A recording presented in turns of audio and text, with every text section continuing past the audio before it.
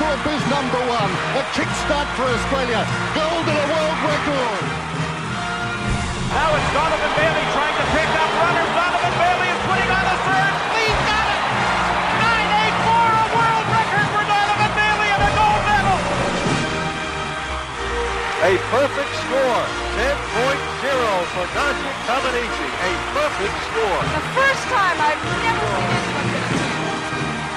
So in over 100 years, nobody's won as many medals at the Olympic Games in any sport than this great champion, Michael Phelps. Usain Bolt sprinting ahead, winning by daylight and setting a world record, 9.68. The wind is okay. How easy was that?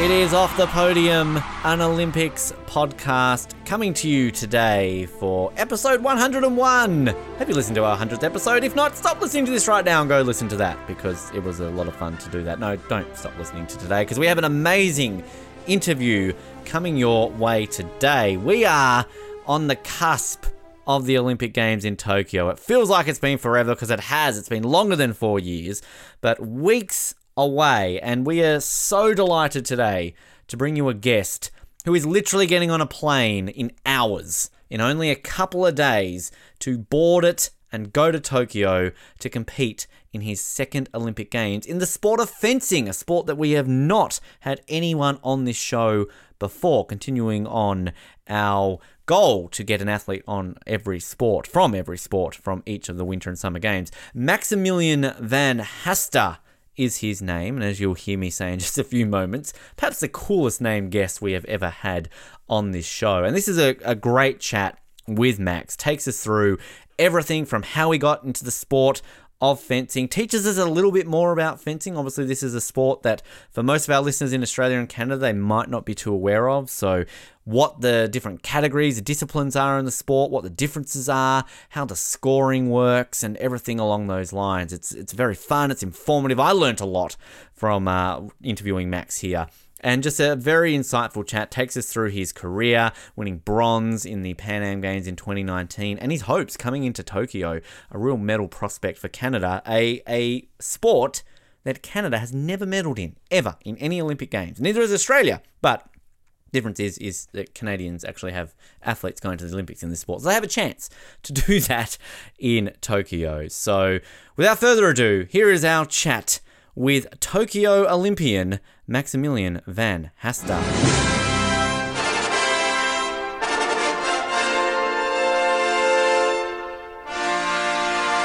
We are weeks away from the Tokyo Olympics, and it's very exciting to have our next guest on the show for a myriad of reasons. Not only is he the first athlete we've had on this show from the sport of fencing, he's an athlete who in a matter of days is getting on a plane to fly to Tokyo to compete in his second Olympic Games. He competed back in Rio in the foil in the fencing, and he's going to be doing the same in a couple of weeks' time. It's a pleasure to welcome, and I'm going to say this name because this is maybe the coolest named athlete we've ever had on this show, Maximilien Van Haaster. Or we're going to call him Max today. Max, welcome to the show. I'm sorry, I'm in love with your name. It's an incredible name.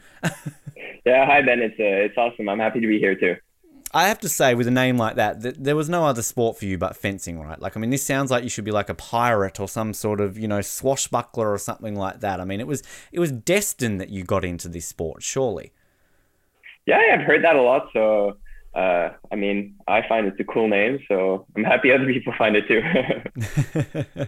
I told our co-host about you being on the show, and straight away he said exactly that with the name. So it was like, wow, that guy's got the coolest name, I think. But fencing's a very fascinating sport, very obviously traditional Olympic sport. It's basically been at every single Olympic Games since 1896. It's kind of one of the core sports that people think about when they think about the Olympic Games. But it's a sport, I think, outside of some parts of the world, it's not often maybe talked about or kind of one that's really kind of known a lot about it. So I'm intrigued to know, Max, how do you get involved in the sport? I mean, was it a simple case of, look at my name, I have to do fencing, or was there more to it than that?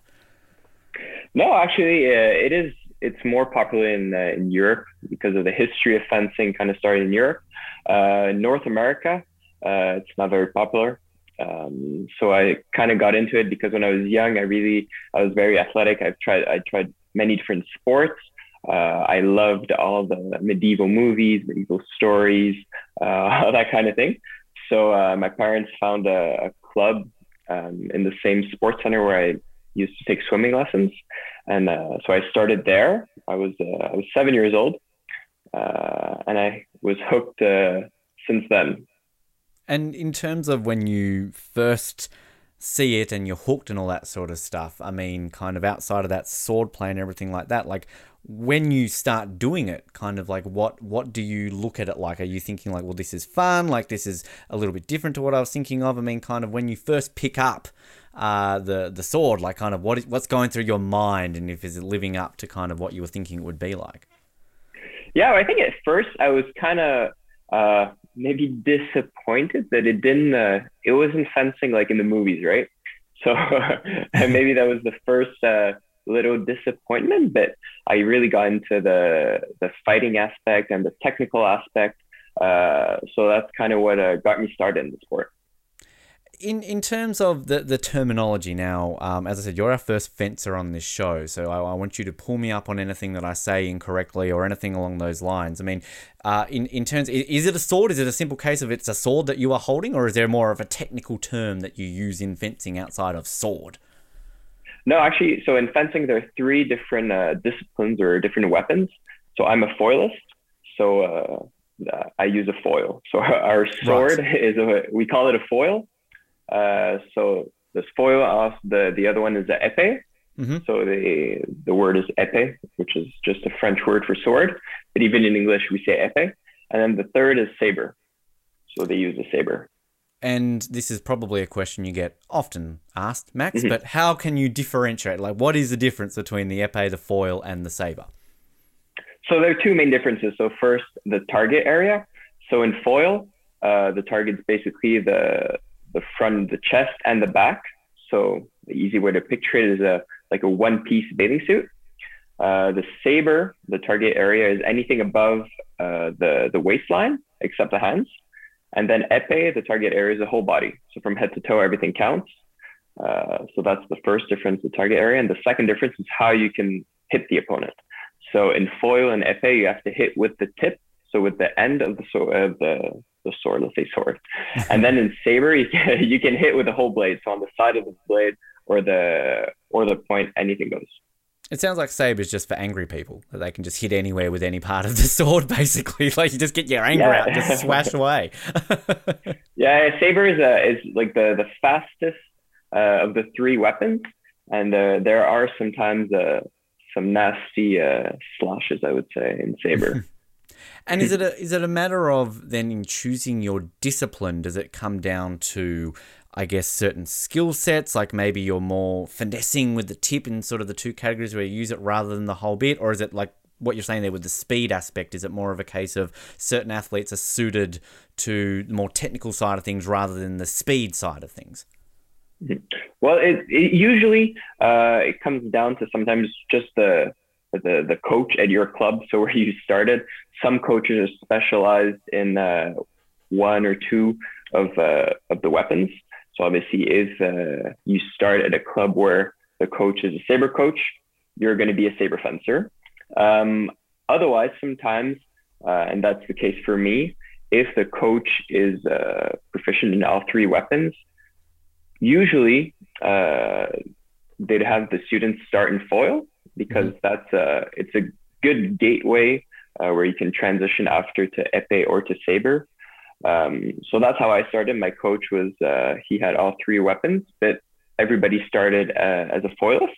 And then some people decided to change. I don't remember why I stuck to foil. I don't really remember having the option to change, but I'm very happy with how it turned out.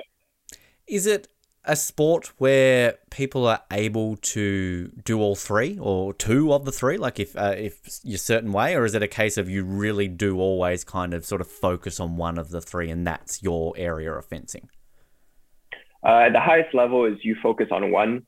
Obviously, the younger and the age categories that are a bit younger, sometimes you have athletes that can do like two weapons, but 99.9% of the time at the highest level, you choose one because the training is so different. You only have X number of hours in a week you can train, so you really focus on one. There's really just one exception. There's one Italian who's a foil fencer who has multiple World Championship, Olympic, World Cup medals in foil. And she decided she want to do saber at the same time. And it actually worked out incredibly well for her. She did medal at a World Cup in saber, which is unheard of. Unfortunately, she didn't really pursue that way. I think her federation wanted her to focus really on one, especially leading up to the Olympics. But other than that, just to answer the question, it's you focus on one weapon at the highest levels. So there's not going to be like a Michael Phelps of fencing where all of a sudden they're going to come out and win like 6 gold medals in the individual and the team events of each of the categories, essentially. No, that won't happen. At least not in Tokyo. Maybe eventually in a couple of years, some incredible fencer will be able to do all three. But no, right now it's just you focus on one. In terms of the equipment, do you use the same swords in each of the categories? Like, or is one, like, does each of the, does foil have a different sword to saber and epee, or are they kind of all the same and it's just the rules that are different? No, the weapons are different. I think for the casual person that's never seen fencing, they probably can't tell the difference on TV. But the foil, so what I do is the lightest weapon, I would say. It's the most flexible. And then you have the epee that's a bit it's stiffer, it's a bit heavier. There's a bigger bell guard, which is what protects your hand. And then the saber also has a bigger guard just to protect the hand. But there are minute details that for a fencer it's very obvious, but for the person that's never seen fencing before, it's pretty hard to distinguish. So when you're going through those junior ranks and kind of working your way up, you obviously at some point realize, well, this is the sport for me. This is what I want to kind of pursue as my career. What's it like when it comes to sort of equipment and things like that? Obviously, you need your foil to use, but then obviously you got the protective gear. Is that something that when you go to this club where you start off, they've got a certain amount? Do you kind of have to source it out yourself? Do you kind of have your lucky foil that you always use? I mean, kind of like, how does that generally work with equipment as you're going through the ranks, essentially? Mm-hmm. So most of the clubs, they either they rent the equipment or they have a bunch of equipment there to use for the kids. Obviously, it would be very difficult for somebody just starting the sport at 6, 7, 8 years old to have to buy the whole equipment. It would be very costly. So most clubs, they lend you some equipment. Then obviously, as time goes by, you start buying. I think my first piece of equipment was a glove, just because,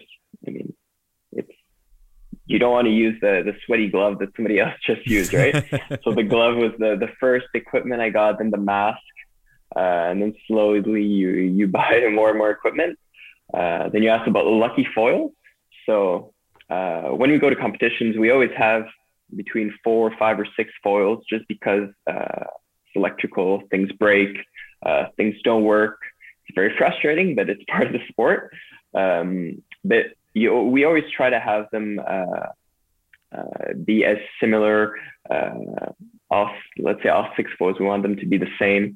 Obviously, it never works out perfectly, so there's always the one foil that just feels better, and you hope that one lasts the whole event and the whole competition. I can imagine it's fun transporting them then when you do go to competitions, that you're just basically carrying a bag full of weapons, essentially. I mean, is that you need to call up like Air Canada and get like special dispensation, or do you just pretend they're hockey sticks or something like that? I usually just say it's a golf bag because it's basically the same dimension as a golf bag. Most of the time, I don't have to.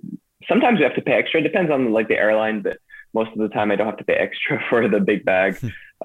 Usually just goes to oversize. And the people at the airport in Montreal, you see them over and over, so they recognize me now maybe not now because it's been like a year and a half. We almost barely traveled, but before that they would recognize me at the airport here. I can't imagine, though, that, like, coming Olympics, you guys are probably aren't all, with the rings emblazoned and the maple leaf and kind of like, hey, like, Team Canada going to the Olympics. Like, this should be a pretty smooth process right now. Yeah, it should be okay. I think there are probably not many people at the airport either, so it should be pretty smooth. Was there a point, Max, when you had started this that you did kind of go, okay, this is what I want to do? And then was there another point when you thought, okay, goal is the Olympics. This is the peak of the sport. This is what I want to do. I want to go to an Olympic Games in fencing. Mm-hmm. So I think actually, I just learned this like 2 days ago because I was at my parents' house and we were talking about this. And they told me that, so I started fencing around 7, I said, and a bunch of other interviews, I said I started at 9 years old, which was, I just lied to everybody else. My parents just... Exclusive on Off the Podium right now. Yeah. And they told me also that in second or third grade, I wrote for school, I wrote this paper saying that I want to go to the Olympics. And I mean, obviously I don't remember doing that, but that's pretty cool that so young I already knew what the Olympics were, even though my parents, they're not athletes. They don't watch any sports on TV. They probably, before I got serious into sports, they probably didn't even know what the Olympics were. I mean, they obviously knew what it was, but they would never watch the Olympics. So it's kind of weird that I kind of wanted that young to go that route.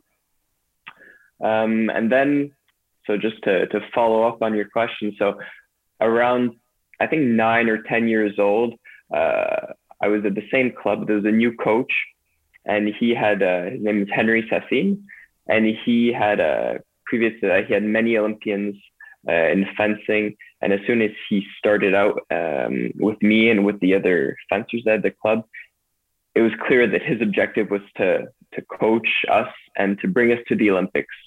So I think that's when it really became like the main focus. And then fast forward a couple of years, in my junior years, there was one competition where it was in Poland. It was a Junior World Cup, and I finished third. And that was my first big accomplishment in fencing, my first big result. So that's kind of what even brought it as a more realistic goal. So I think those are the main points that brought me to where I am today. And in terms of the sport in Canada, sort of at the period when you were in it, I mean, what was the scene like? Was Canada producing many Olympians? Were there many Canadian athletes going to the Olympics in the sport of fencing, or was it still developing to, the point you are today? Kind of, do you know sort of how it was going when you were sort of in those early days? I wasn't really paying attention to it when I was young. I mean, now I learned about the history of fencing in Canada, and I think in like the 80s or early 90s, the level was higher. There were more Olympians, and then there was kind of a couple of down years in the like 2000s. And then let's say in Rio, I think we were 5 fencers from Canada that went to Rio, and now in Tokyo we're going to be 11. So obviously there were a couple of down years, and then now it's going back up. There are many more fencers, young fencers starting off in Canada and across the country, in Vancouver, in Toronto, in Montreal. So I think the level is coming back up to where it was in the 80s or early 90s. And is there anything that's attributed to that? It's just been a case of more people have been interested in it, or sort of a bit more exposure with things like the internet, being able to people see it a little bit more, or things like that? Or is it just the federation has sort of recruited a little bit better than they used to, and maybe here you are with this, quite a large team obviously going to Tokyo? I think one of the big reasons for the popularity growing, it's positive, but it's not always positive. But one of the big areas is the States became really good in fencing these last couple of years. So the popularity grew in the States. So as a result, it also grew a bit in Canada. And one of the big things is in the States, fencing is often, it's a very good sport to get a scholarship, NCAA scholarship in the States. So that kind of helped with the popularity there. A lot of athletes in Canada also, they use fencing as a way to hopefully get a scholarship in a good university in the States. So that's, I think, one of the big reasons why the popularity of the sport is growing here. Is it also a case of, obviously, you were talking before about how it's huge in Europe, obviously with the French connections in somewhere like Quebec, where you're obviously from. Is it kind of, say, is Quebec the province where it sort of is more popular than, say, it would be in, say, a BC or an Alberta, just because of those French connections and how popular sport is in a place like France? Not at the moment. When I was younger, yes. When I was younger, Quebec was by far the biggest province fencing-wise in Canada. But right now, Vancouver has a very big club. Many fencers are coming out of Vancouver. Toronto is also a big fencing hub, I would say. So a lot of fencers coming out of there. I think Quebec is the number of fencers is not it's not going down, but it's not going up as much as it is in Toronto and Vancouver. So I think the balance of power, let's say, has shifted a bit more towards the other provinces. In terms of your progression then going through the ranks, you were mentioning before about, the sort of junior championships and all that sort of stuff. At what point were you thinking that, this is obviously, as I was saying before, what you kind of want to do, but like this is something that when the Olympics are realistic and that you can kind of get to a point where, of course, you want to go to an Olympics, but then ultimately achieve, an Olympic medal or something like that. Obviously, you won a medal at the Pan Am Games, and we'll talk about that shortly. But like, as you're getting better, I guess, as you're progressing through the ranks, is it kind of a case of, look, this is something that I can progress and I can not only just represent my country on the world scale, but I can actually do quite well at this. Mm-hmm. So I think one of the big aspects of that is, as I said, so I had around 9 or 10, I had a new coach. His goal was always focused on the Olympics, right? So it was I was almost brainwashed, I would say, as a young kid, that it was not an option. It was just the natural course of things. I will go to the Olympics. So there was never a doubt in my mind, really. Obviously, at first, when you're young, you don't really think about it. It's just the natural progression. And then I made the first national team in 2011. So I was 19 years old, just turned 19. And then so I stayed on the team. I didn't make the Olympic Games in 2012. I didn't really try to make to go to the Olympics, just because my teammates were stronger than me. They had they had more experience. So one of my teammates went to 2012, and then 2013, I medaled at the Pan Am Championships. I kind of became I was not the oldest on the team, but I had the best, starting to get the best results. So then starting in 2013, I had 2016 as an objective, and I kind of knew the whole way. I don't want to say I knew that it was going to go, but that was the only option for me. I mean, there was no option of not qualifying to 2016. So that's kind of how it all played out. What's the qualification process then for the Olympics? Is it a case of on the circuit, you're ranked a certain place, and then if you're in a certain ranking, you get qualification? Do you have to go through a regional qualification tournament? I mean, how do you get that nod to go to the Olympics? So it's a bit complicated in fencing. I don't know other sports how it works, but in fencing, so there's obviously the individual aspect of fencing, but there's also team fencing. Many people might not even know that you can fence in team in fencing, but that's the main way to qualify for the Olympics. So let's say for these Olympics in Tokyo, the men's foil team, the Canadian men's foil team, qualified as a team because so how it works, there are 8 teams that go. The top 4 in the world, so 1, 2, 3, 4, and then the best of every other continent. So 1 from the Americas, 1 from Europe, 1 from Asia, and 1 from Africa. And the US are number 1 in the world at the moment. So they're safe in the top 4. And then the next best team in the Americas was Canada. Right. So that kind of helps. Yeah. So obviously it helps when it helps. It doesn't help also, but we knew going in that the US were going to be in top 4. So our main rivals were Brazil. In 2016, unfortunately, we didn't qualify as a team. The Americans were top 4. And then it was us against Brazil. and we finished tied in points at the end of the qualification year. But because of a tiebreaker, they finished second at the Pan Am Championships. We finished third, and that was the tiebreaker. So they went as a team, and then I was qualified as an individual because that was the next best ranked individual in the Americas.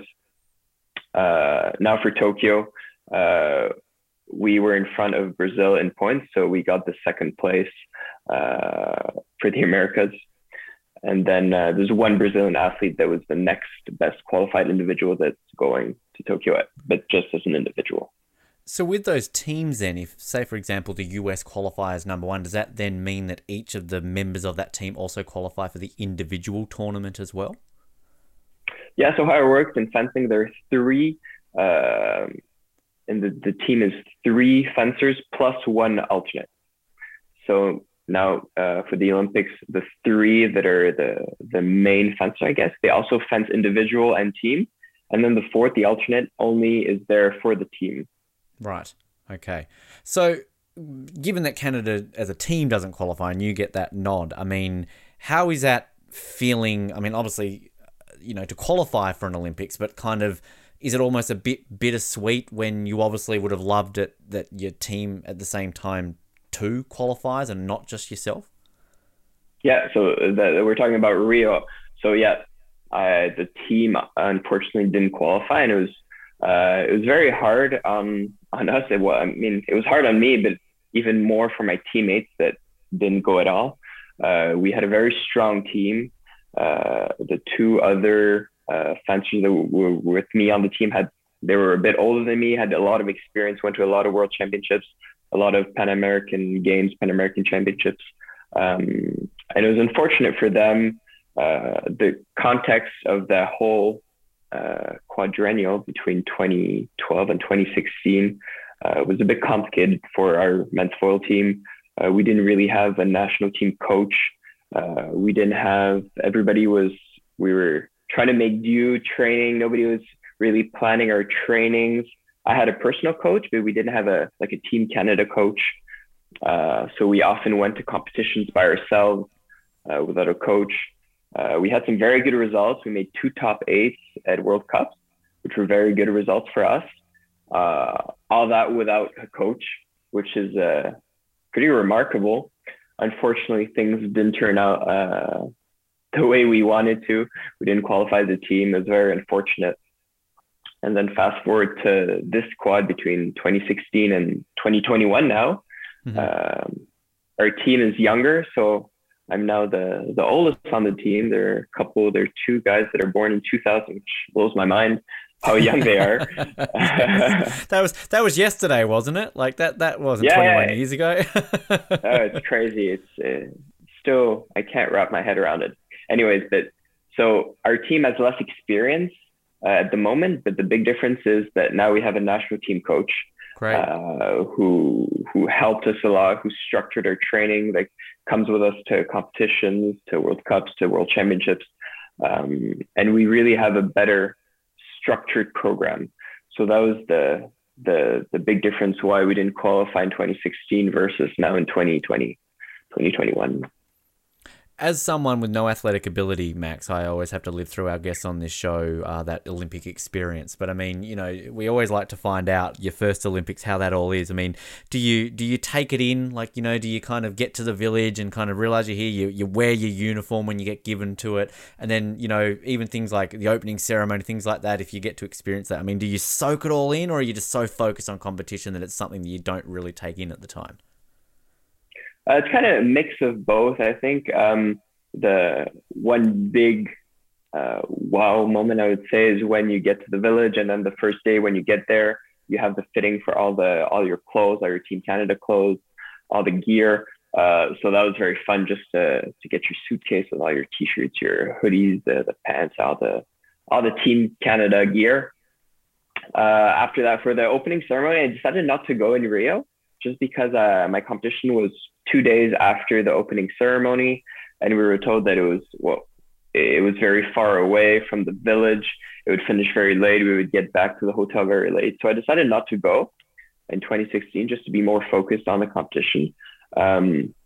now in Tokyo, I'm going to go to the opening ceremony. Right. That was my next question. That's good. Yeah. I don't know what the ceremony is going to look like. Obviously, with COVID, it's probably going to be a bit different. But now I have 3 days between the ceremony and my event, so I have more time to, even if I go to bed late, I have more time to recover between the ceremony and my event. So I think my first Olympics, really, I was more focused. I would say I didn't live the whole experience.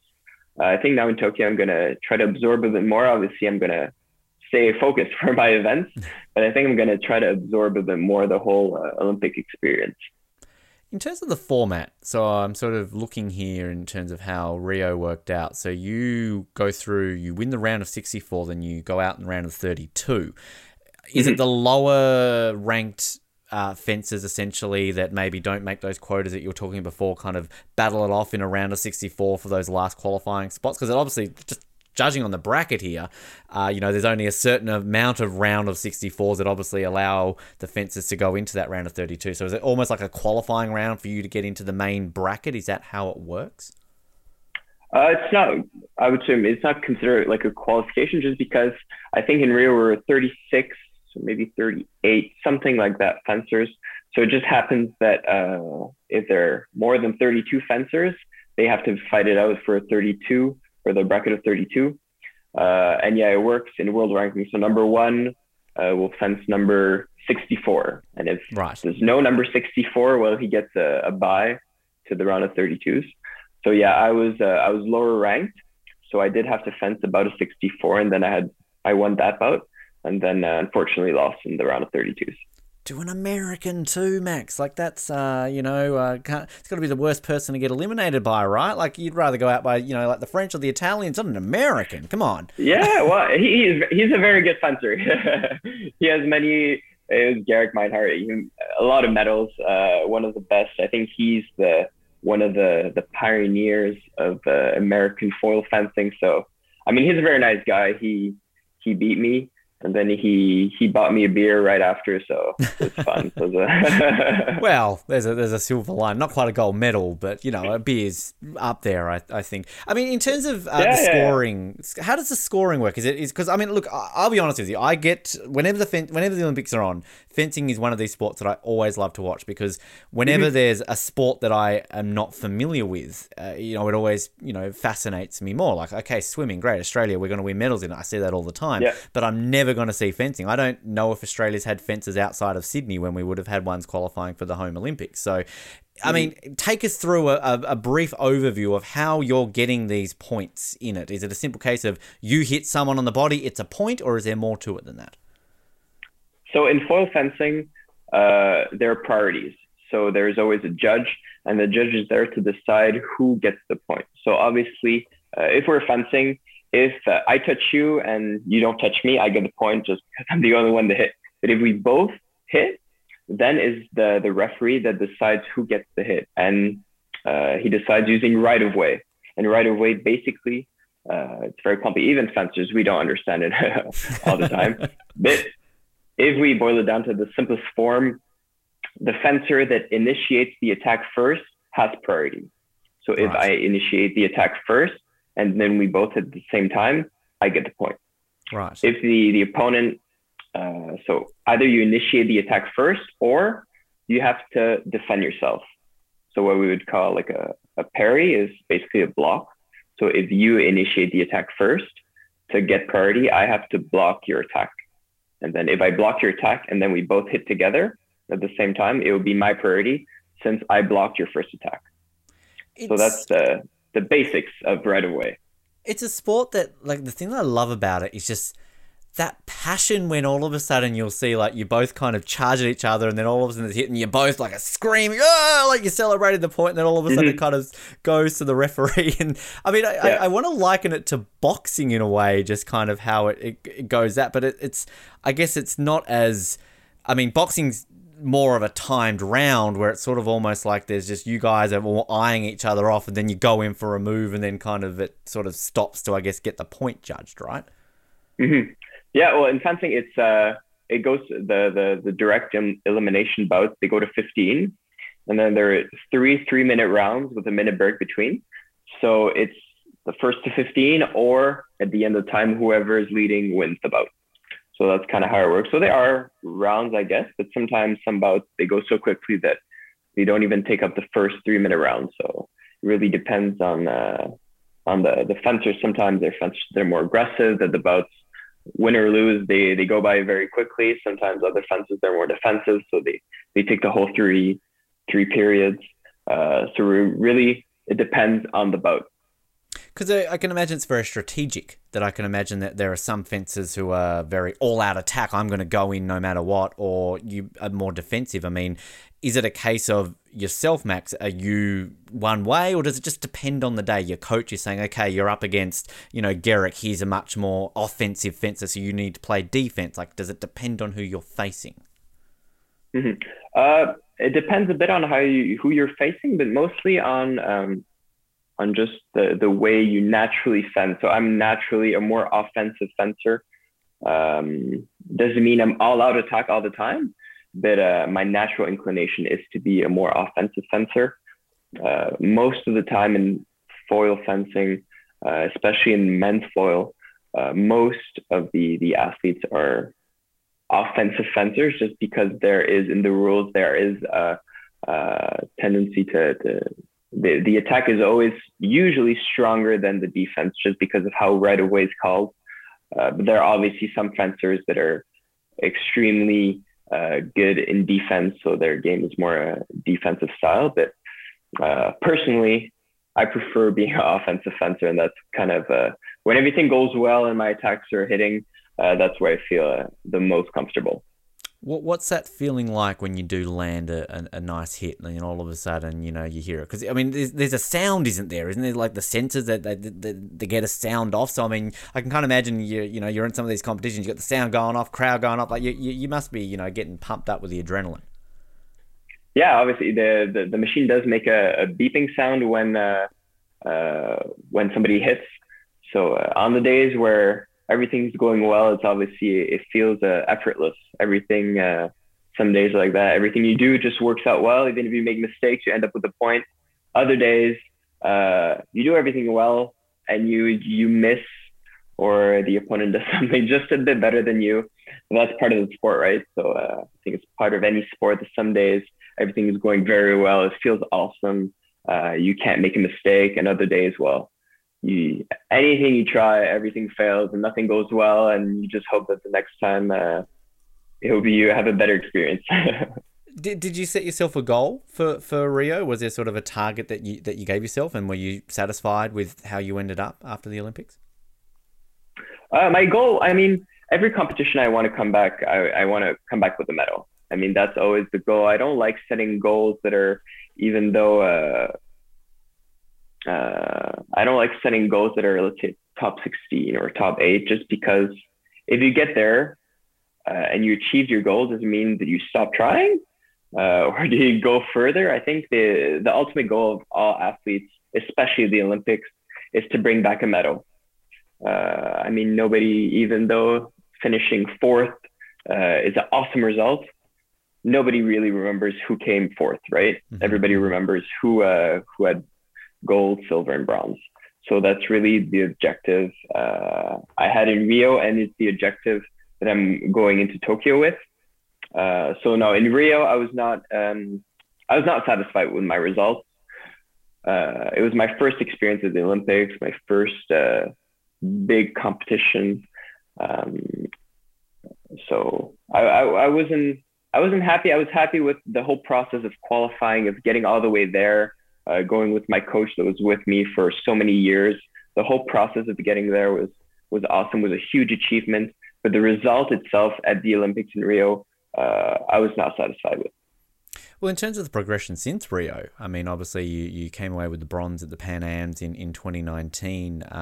You've also finished 16th at the 2018 World Championships. So, I mean, the progression, are you satisfied with kind of how that has gone in the lead up to Tokyo? And with that, sort of, how are you feeling with that idea to come away with the medal? I mean, it sounds like something you're quite confident that this is something you could achieve in a couple of weeks' time.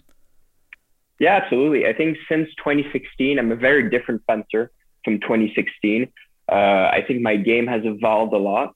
Like I said, I'm a more offensive fencer. And I think around in 2016, between when I was younger, in those years, that was my only option. I was an offensive fencer.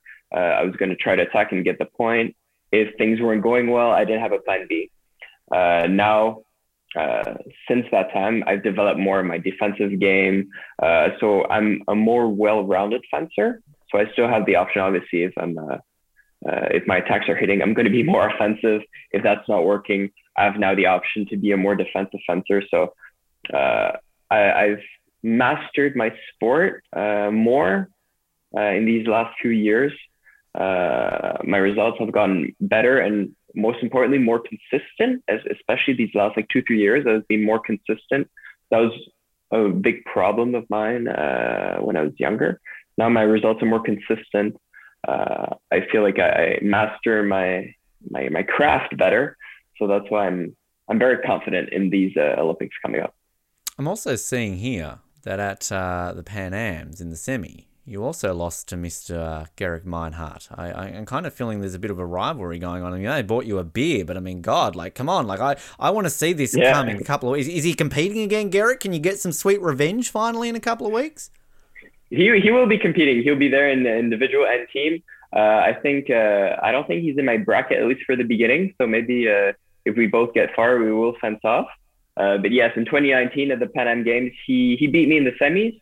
But in the year before, in 2018 at the Pan Am Championships, I beat him in the semis. So right. I got one on him at that competition, but he got me back in 2019. Good. All right. Well, I'll tell you what, when we're keeping an eye out, when we're doing our daily episodes during Tokyo, Max, I'm going to be keeping an eye out for this guy. And I'll tell you one thing, if I see you guys, meeting in one of these rounds, it's on. We're gonna send all the bad luck charms to him we can. I don't know, voodoo, you tell me, you tell us what you want us to do, and we will make sure that this Gerrit guy, I don't like this Gerrit guy, buy you a bit. No, come on now. I'll dislike him for you. To go that way. For sure. Next time I fence him, if it's in Tokyo, if I end up fencing him, I would really love to beat him, just to get back at him for Rio. Did he buy you a beer after Lima, or was that only an Olympic thing? He doesn't do it at the Pan Ams. Only Olympic thing. So I guess if I beat him in Tokyo, I'm gonna have to buy him a beer. Yeah, well, see how you feel though. Say that Australian podcast, I said no, you don't get a beer basically with that. So in terms of the brackets and everything like that, so do you know who you're fencing in the first round in Tokyo? Have you kind of got that already, or is that still yet to be decided in the last couple of weeks? So we know they do a coin flip for every 2 spots, let's say. So if you're 1 and 2 in the world, you can there's a coin toss to see if you're gonna stay second or we go first.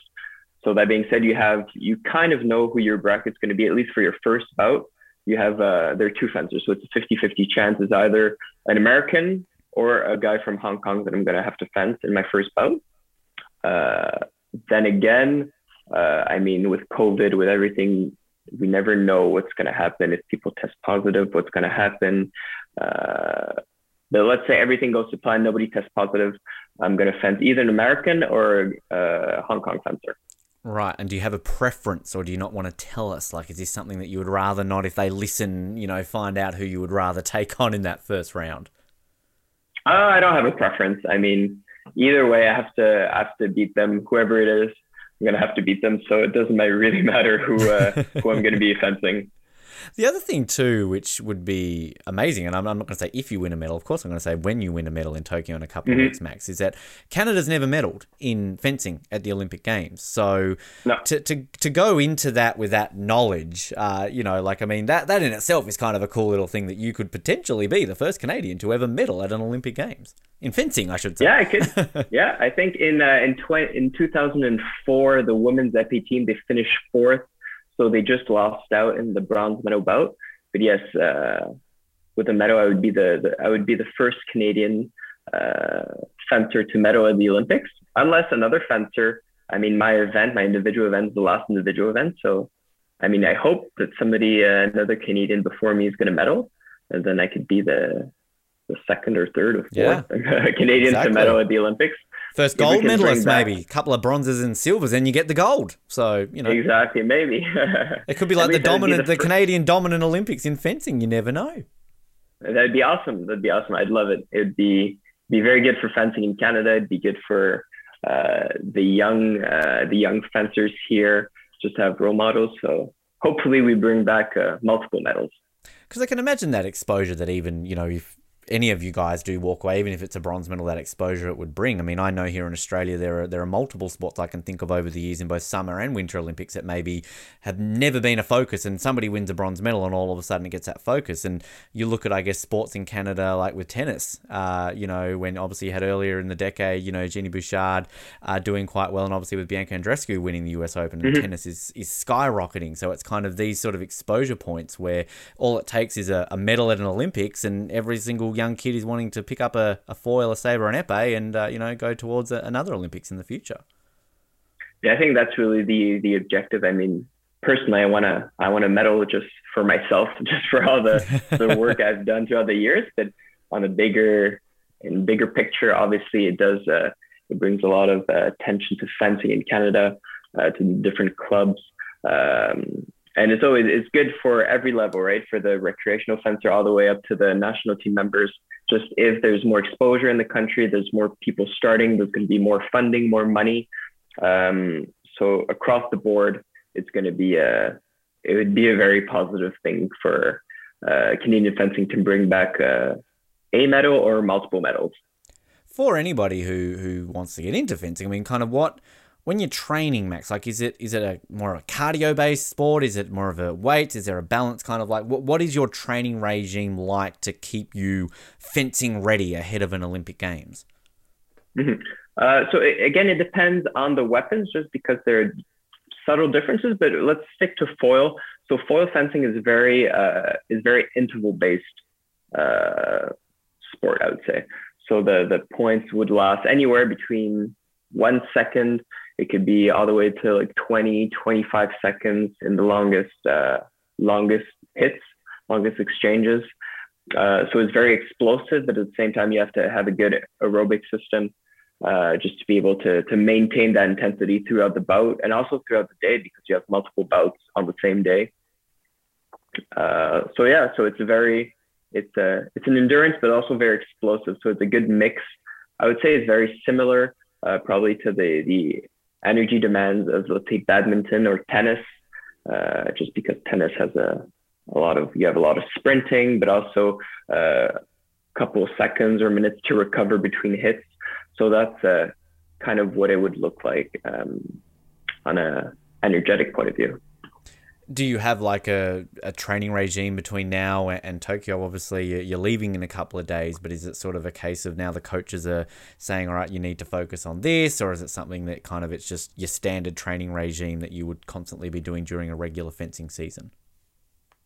On the months, the last month or last 3 months, I would say we had a very high volume of fencing. So we would fence very long. We had very long training sessions with a lot of footwork, a lot of bouts. Now coming up to the games, we decrease the volume, really focus on the quality of the training. We're very close to the event, so we're not going to make huge leaps and bounds between now and the couple weeks leading up to the games. So it's just to maintain our form, to stay sharp. As you said, we're leaving. Now we're Tuesday. We're leaving on Saturday, so the 10th. We're going to Japan a couple days earlier. We have a 10-day training camp before going to the athletes' village. So I think it's just going to be the last push, just to sharpen the skills and to be ready physically, but also mentally for our events. And I can imagine that at this period, a couple of weeks from the games, everything you're mentioning there, it's standard. You've done an Olympics before, so you've kind of been through this. But I mean, the difference with this one is you have to wait an extra year to do this, obviously. Like kind of, should have been doing this 12 months ago. I mean, how did that hamper much sort of in the lead up to the games? I mean, did it give you more opportunity to do more of this training, to feel that you're better and more prepared? I mean, kind of how was that delay for you? So it was interesting. So the first aspect of that was So obviously in March 2020, that's when everything kind of shut down. Everything was put on hold. We didn't know what was going to happen with the Olympics. And before the Olympics were officially postponed, Canada was like the first, at least the first big country to announce that they were not going to send athletes to the Olympics. And that was before the Olympics were actually postponed. So obviously I was not pleased with that decision, just because it meant that if the Olympics were not postponed, we wouldn't be going, right? Thankfully, the Olympics were postponed. So we were not going to miss the Olympics. And then, so fast forward, we had the extra year. I know for some athletes, it was very difficult just to have that extra year of uncertainty. I think especially for some of the older athletes that had plans to retire right after the Olympics and go back to school, start a career, start a family. I think it was very difficult for them. For me, I tried to, I'm not 18 anymore. I'm not very young, but I'm not old either in the sport of fencing. So the extra year wasn't it wasn't an extra year of wear and tear on my body. Some athletes if you're mid-30s, maybe the extra year can make a difference. For me, it wouldn't make a difference on the physical side of it. And I really tried to see it as an extra year of training, another year to get better. I've seen a steady progression across the last couple of years in my level of fencing. So the extra year will only make me a better fencer. So I tried to stay positive about the whole process. And I know, I mean, again, we're 2 weeks away from Tokyo. You're going to come back as a gold medalist from this, Max, of course. And I realize I'm looking way ahead into the future. But I mean, is this something that you go into as soon as this is over, cool, eyes to Paris in 2024? Is it something you make your mind up afterwards? I mean, kind of, what's that mindset about this potentially being a second of multiple more Olympics, or this could be your last Olympics? Yeah, well, I think it's a bit different than Rio. In Rio, I knew there was no question that I was going to continue fencing after Rio. Now I'm in Tokyo. I'm a bit older. I would love to go all the way to Paris in 2024. I think I'm 99% sure I'm going to go to Paris in 2024. I mean, there's always that little, I'm a bit older. I mean, there are different things that can happen in life. So it's a bit a different perspective, I would say, than in Rio. But right now I'm really trying to stay really focused on Tokyo. And then whatever happens. But obviously I would love to go all the way to 2024. Obviously it's a different games, obviously with COVID, spectators, foreign spectators, things like that aren't really allowed, but are you allowed to bring family with you? Does Team Canada allow this, or is this kind of restricted? I mean, will you have any of your family or friends able to come and watch you live? Initially, my parents, my brother, and my girlfriend were supposed to come to Tokyo. Unfortunately, now they're not allowed to. I think there are no family, friends, or anybody really can go to Tokyo other than the athletes and the coaches and personnel. I saw recently, I think they just announced that the female athletes that had a young child could bring the young child. So that's awesome. But for me, no, unfortunately, no friends, family, or girlfriend that can come to Tokyo. So that then I can imagine he's working out the time differences. So I mean, have you already worked out when your bout will be and kind of what time? Like, I mean, what will the time difference be between Tokyo and Montreal essentially, so they can get up and watch you? Yeah, so we don't have the time exactly, but it's always in the morning. So it's going to be around probably like 9 or 10 a.m. in Tokyo time. So it's going to be here in Montreal. It's going to be like 12 or 13 hours prior. So it's going to be about 6-7 p.m. That's prime time. That's good. That's good viewing. I think it's going to be more later than that. Actually, it's going to be around like maybe like 10 p.m. or 11 p.m. Anyway, it's going to be in the night. Yeah, it's doable. I mean, hopefully I win a couple bouts, and then it's going to be around like 2 or 3 in the morning. But I mean.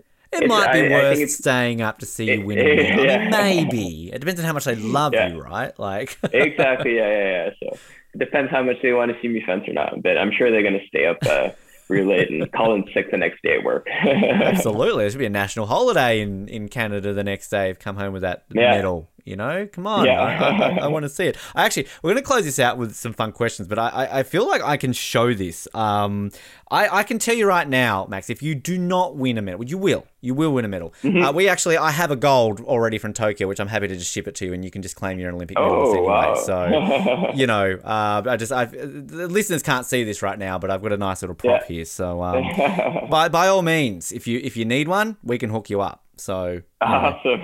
I don't know if that looks nicer than the Pan Ams. Yeah. Hopefully I won't need it. I'll get the real one. No, you'll get the real one. I have to buy them. Yeah. That's the difference between us here, man. Okay. So that works.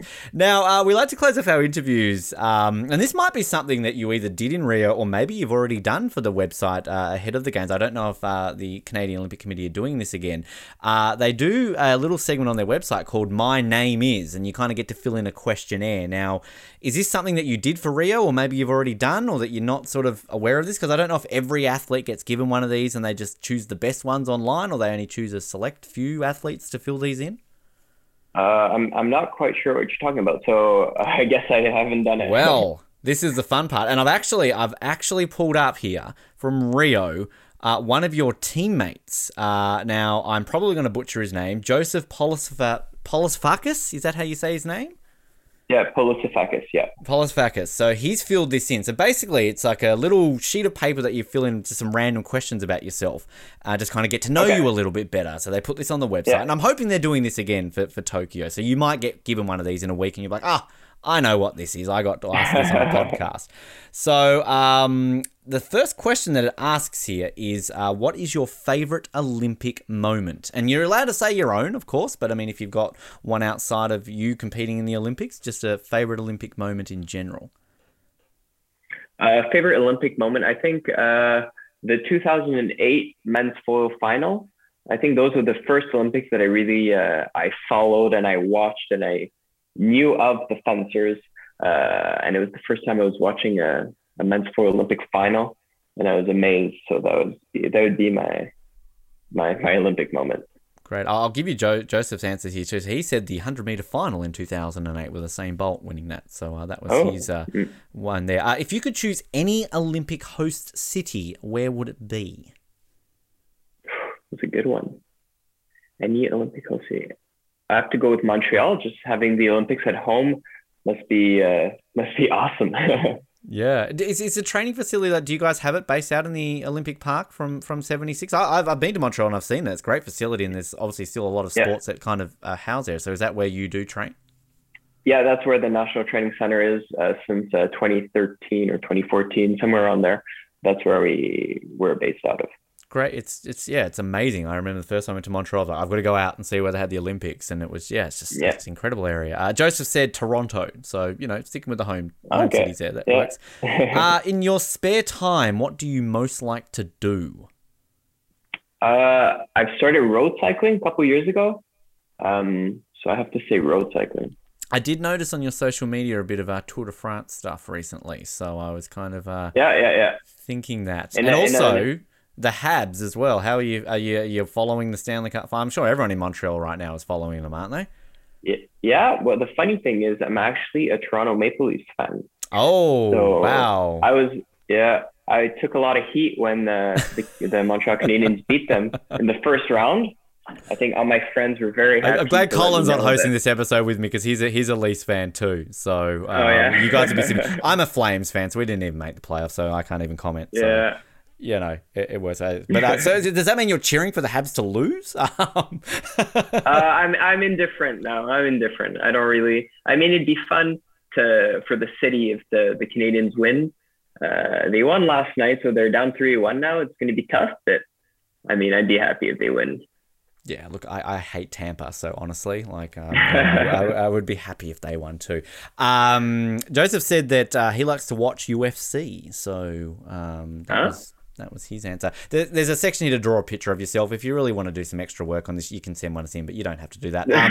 What is the weirdest instruction a coach has ever given you?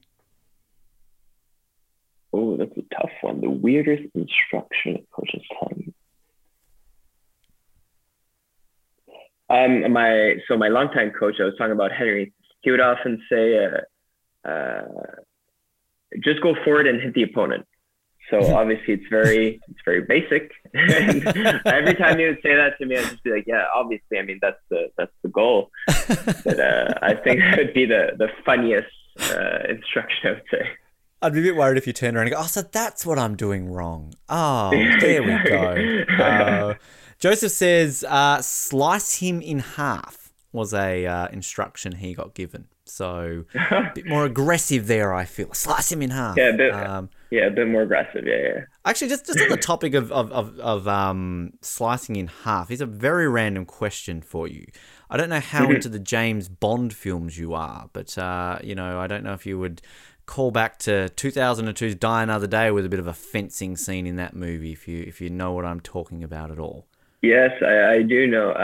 I've seen the movie maybe once or twice, but yes, I do know what scene you're talking about. Didn't influence you at all in, like, you would have been, I think, about 10 when that came out? That wasn't like, oh yeah, James Bond's fencing, this is even better now.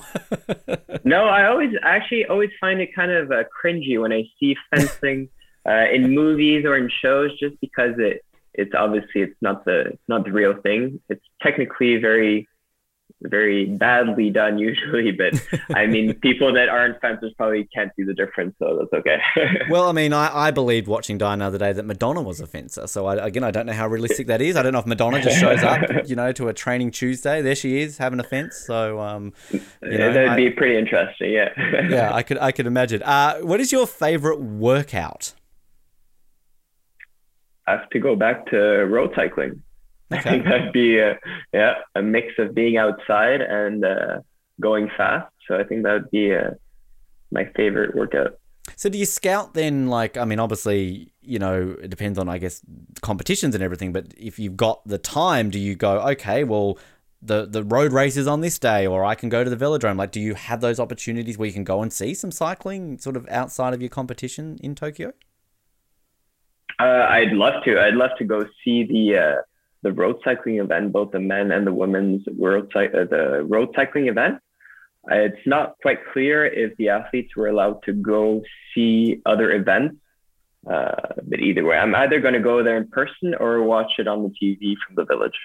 Absolutely. So, I mean, I guess it's still, some of this stuff's still up in the air, because, like, isn't it a case that a lot of it, that once you've done your competition, you kind of have to go? Like, they don't want a lot of people hanging around? I mean, is that stuff that's still up in the air before you go, or do you know sort of your schedule and when you can and can't go places and stuff like that?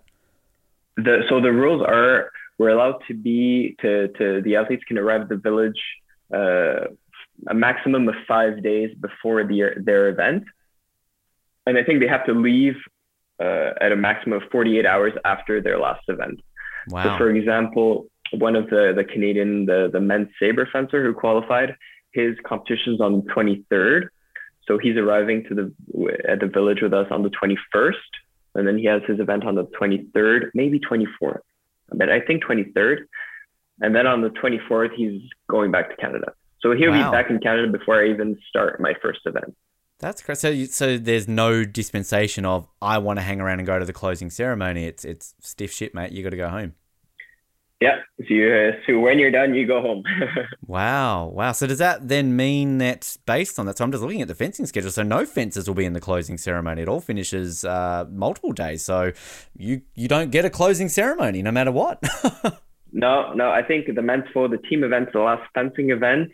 And our competition's on the 1st. So on the 2nd, we're on the plane coming home. Wow. Did you do the closing in Rio? Did you at least do the closing ceremony?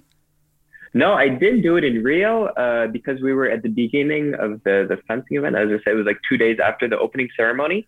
And I stayed after my event, like 9 days, just to live the whole experience, but I didn't stay all the way until the end, until the closing ceremony. So you at least got to experience, like, you had that, like, sort of little experience. Did you just eat McDonald's for those 9 days? That you're not training anymore? You just get all the free Maccas basically in the village?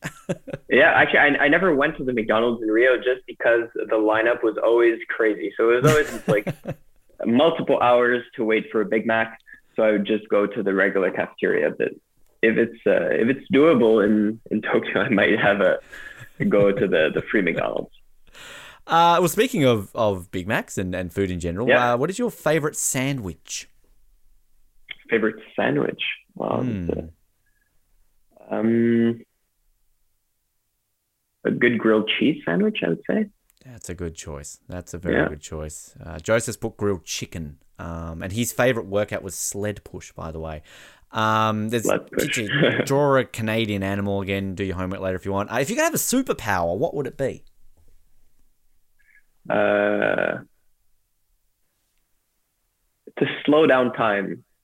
Yes. I think that'd be very, very good for fencing. If you could slow down time, it'd be a very good, crazy good advantage. I think so, yeah. It was kind of like in Spider-Man, how he's got that sense and sort of everything kind of slows down for him almost. So you'd kind of have that sense and hey, that works. Joseph wants to predict the future. So, you can use them together. That's pretty good too. Yeah, that works. What is the best candy? Well, your favorite candy? Favorite candy? I really like chocolate. So let's go with a chocolate bar, maybe like a coffee crisp. Oh, yep. I had plenty of those when I was in Canada. They're quite nice. Yeah. Good choice.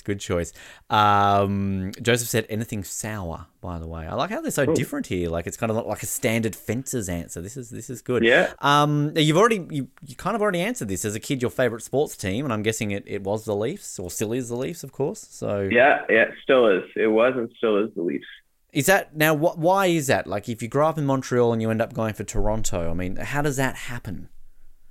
So, a lot of people think it's just to spite people, but that's not the case. The reason why I like the Leafs is just because I started watching hockey with my cousins. They were a bit older, so I thought they were so cool. I wanted to do everything like them, and they are from Ontario, so they were cheering. Right. They were Leafs fans. So that's how I started watching hockey with them. They were cheering for the Leafs, so I started cheering for the Leafs as well. Perfect excuse. Absolutely. That works very well. Joseph, Chicago Bulls. So, that's standard answer for, I guess, people of a certain era, really. Also, this is similar era, really. Joseph's answer for this one, but what is your favorite sports movie? Favorite sports movie? I would go with, can I go with a documentary? Of course you can, absolutely. The Icarus documentary is really very interesting. Yep. It was, we don't have to go into it really, just a bit. It was very interesting. Yes. No, I know exactly what you mean. But, documentaries always count. There's like one of my favorite sports movies, a documentary on, Formula One driver Ayrton Senna, simply called Senna. Great movie if anyone hasn't seen it. Joseph says the Mighty Ducks. So he's very much, I'm looking at these 90s answers, really, it seems. Yeah. Draw an Olympic medal. We won't do that. If you could live anywhere in the world, where would it be? It'd have to be Montreal. I mean, I've traveled to so many different places, and a lot of different countries are very fun to experience, to travel, to have a vacation. But I've never been to a country or to a city that I would want to live in more than in Montreal. Nice answer. I tell you what, and then this isn't just me sucking up to the guest today. When I lived in Canada, the one place I wanted to move to was Montreal. I've been there, I think, more than any other outside of Vancouver and Victoria. Outside of any city has been Montreal, and I'm a Formula One fan, so living there for the Grand Prix would also be perfect. So that's true. Positives there. I can imagine though, like when you go to places in Europe and you're competing, like when you're going to places like Italy and France, these big fencing countries. I mean, crowds there must be incredible versus say if you're competing, at a country maybe that doesn't have that. I mean, what's a stadium like for fencing in France or Italy? So the only competition really where there's a big crowd, like the cheers people on, is in Paris. So we always have the one big World Cup in Paris called the CIP. So in French is the Challenge International de Paris. And it's always in January. And that's always even though it's a World Cup like all the other ones throughout the year, that's the one World Cup where all the athletes, they love going there. That's the most prestigious one, the one you want to win, the one where there's always a bunch of fans, a bunch of kids going there to watch fencing and to cheer. So I think even there are more spectators there than even at a World Championships. Obviously, Olympic Games, maybe in Tokyo they won't, but let's say in Rio there were more spectators than the Paris World Cup. But in a regular year, the Paris World Cup, that's the big one where all the fans are there cheering. It's incredible energy, and it just it must be incredible to have that every time you go out. Let's say like hockey players in the NHL here in Montreal, every time they step onto the ice, they have the fans cheering everything.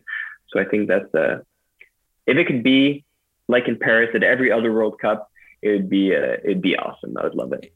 Even more reason to go on for 3 more years for Paris 2024. I can't imagine, like, I'm assuming they would use the same venue, maybe, I guess, and you would have that kind of energy, but at an Olympic Games instead.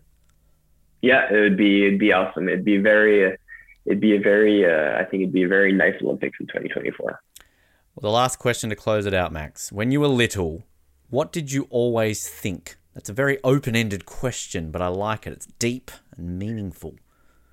What did I always think? Yeah. So I'll give you an example. Joseph says, I would never grow up. That's what he said. Oh, that's it.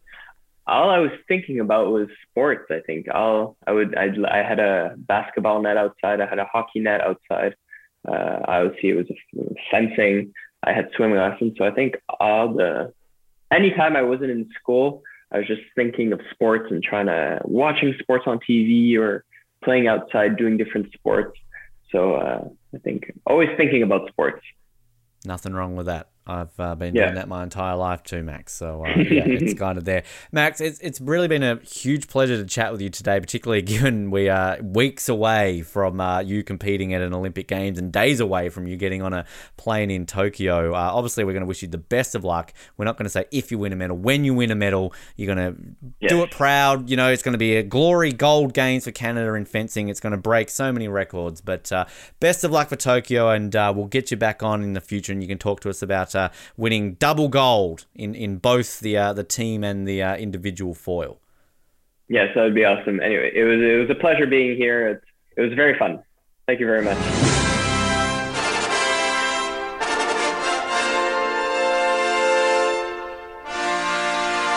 And a massive, massive pleasure to speak to Max, and obviously so close to an Olympic Games, weeks away to allow us his time to chat to us, and obviously we thank him for his time, and we also want to take the opportunity to thank the great folks over at Fencing Canada too for allowing us access to their athletes so close to an Olympic Games. And on that note, we may have some more in the lead up too, so stay tuned to our social media, because we are 2 and a bit weeks away from the Tokyo Olympics. Can you believe it? I joked at the very beginning of this episode about our 100th episode that we did put up for you last week. If you haven't listened to it, it's a great little refresher of our last 49 or so episodes between episode 50 and 100. Of course, we had a little best of clip show back on episode 50 as well. But if you want a bit of a refresher of how we cover the Pyeongchang Olympics and some of the great big name guests we've had on between that and our 100th episode, it's a great little time there for that. But right now, though, focused after you've listened to that, after you listen to this interview, as I said, we've got plenty of more stuff to come in the lead up to the Tokyo Games. A few more interviews lined up for you, so stay tuned for that. And we will have a massive preview edition of the Tokyo Olympics. We did that back, our very first ever episode, way back in 2016, of course, was a bit of a preview episode ahead of the Rio Olympics. We did the same for Pyeongchang as well.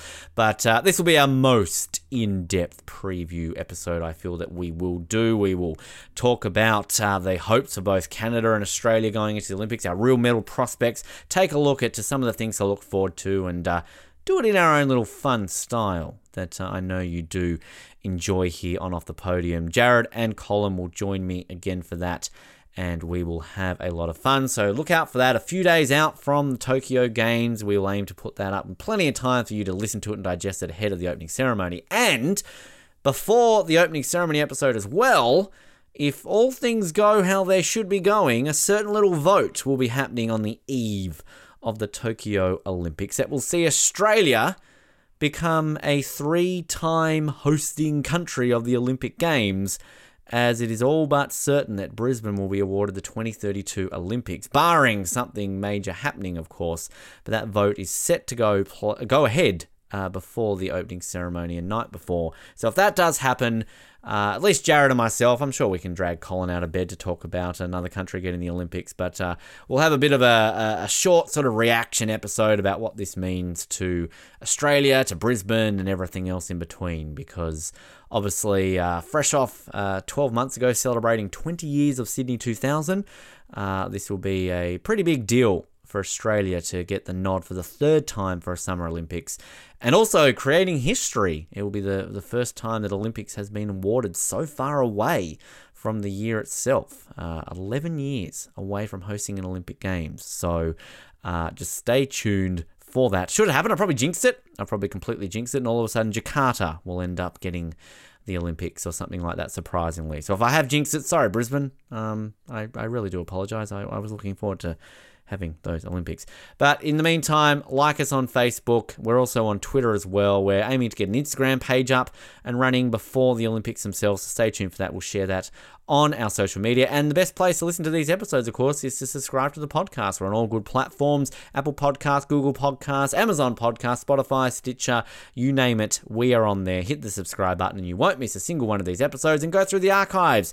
Dig up, I really can't speak towards the end of this episode apparently, dig up all our old interviews and episodes and kill some time in the couple of weeks before we get to the Tokyo Games. Maybe go back and find our old Rio episodes to really get you in the mood for the Olympic Games. But we are so excited to bring you what we are bringing you, and just get excited because Tokyo is just around the corner.